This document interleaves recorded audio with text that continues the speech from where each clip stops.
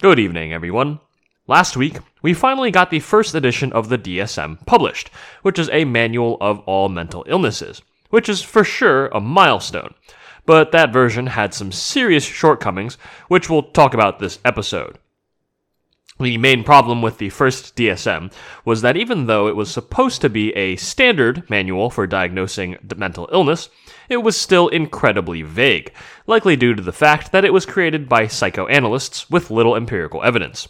As a result, diagnoses were still very inconsistent, with different frameworks of psychoanalytic theory diagnosing in different ways. Most psychiatrists, though, didn't see any problem with this until in 1973 when a paper would rock the world of psychiatry. This paper, titled On Being Sane in Insane Places, was authored by one David Rosenhan, a recent Stanford-trained lawyer with a fresh psychology degree. His first sentence of the paper sums up the goal of the study pretty well. Quote, "If sanity and insanity exist, how shall we know them?"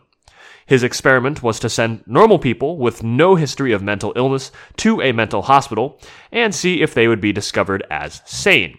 Over the past year, Rosenhan had sent fake patients, 8 in total, to a bunch of mental hospitals with fake identities, backgrounds, and complaints of hearing voices, saying empty, hollow, and thud. All of these patients were then admitted to the mental hospitals, where they proceeded to act normally, not faking anything anymore.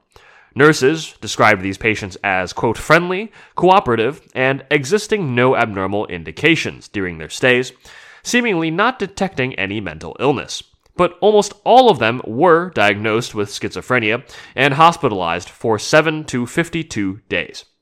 Rosenhan in his paper used this to assert that mental hospitals were not capable of distinguishing the sane from the insane, and criticized psychiatry for their unreliable diagnoses.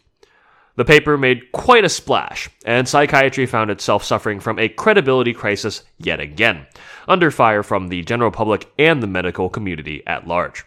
Psychiatrists went on the defense, and searching for articles of the time, you can find numerous criticisms and rebuttals from psychiatrists specifically aimed at Rosenhan's study. I find the most persuasive argument to be that Rosenhan's patients lied to the psychiatrists, and it was perfectly reasonable to admit them for observation and treatment. Hearing voices is fairly serious, and schizophrenia can be dangerous. And why would psychiatrists just go about assuming that these patients are lying about their symptoms? If the symptoms had been real, it would have been prudent, frankly, to at least admit the patients, and not only that, but nurses did document that these fake patients had exhibited no abnormal indications, and then they were released fairly quickly. But, point taken that they were still all diagnosed with schizophrenia, so clearly there is some problem here. However, even if Rosenhan's study doesn't quite prove the point, it was definitely effective at spreading the word. And again, his critique that psychiatric diagnosis was vague. Rosenhan kept going, and he challenged a large psychiatric hospital, saying that he would send them another round of imposters and see how many they could catch. At said hospital, which rather foolishly accepted the challenge, 193 new patients were evaluated over the next year, of which they identified 41 as potential imposters. Rosenhan then gleefully revealed that his challenge had been a lie again. No imposters were sent at all, which only further damaged the credibility of psychiatry. Now, psychiatrists were more than happy to dismiss Rosenhan, but it was much harder to ignore the reaction of their medical colleagues, and especially the insurance companies. Following the Rosenhan study, Aetna and Blue Cross severely cut mental health benefits to their policies, citing that psychiatry lacked accountability and oversight. With less insurance coverage, psychiatrists would have more trouble getting paid, and less patients in general. Simultaneously, this study also emboldened an existing, but at the time, small anti-psychiatry movement. Back in the 1960s, Thomas Szasz, a psychiatrist from the State University of New York at Syracuse, published a book called The Myth of Mental Illness, which made the argument that psychiatry was a pseudoscience, and claimed instead that odd behaviors characteristic of certain mental illnesses were not actually wrong or sickness in any way, and just needed not to be considered illness. He accrued a small following, especially given the anti-authority culture of the time, and even compared involuntary psychiatric hospitalization to slavery. Across the ocean, a similar figure arose in Europe, the Scottish psychiatrist R.D. Laing. Laing believed in mental illness as a concept, but asserted that it was caused by intolerable social circumstances. The influence of these figures would spread over time, and by 1968 there were protests at the annual American Psychiatric Association's meeting.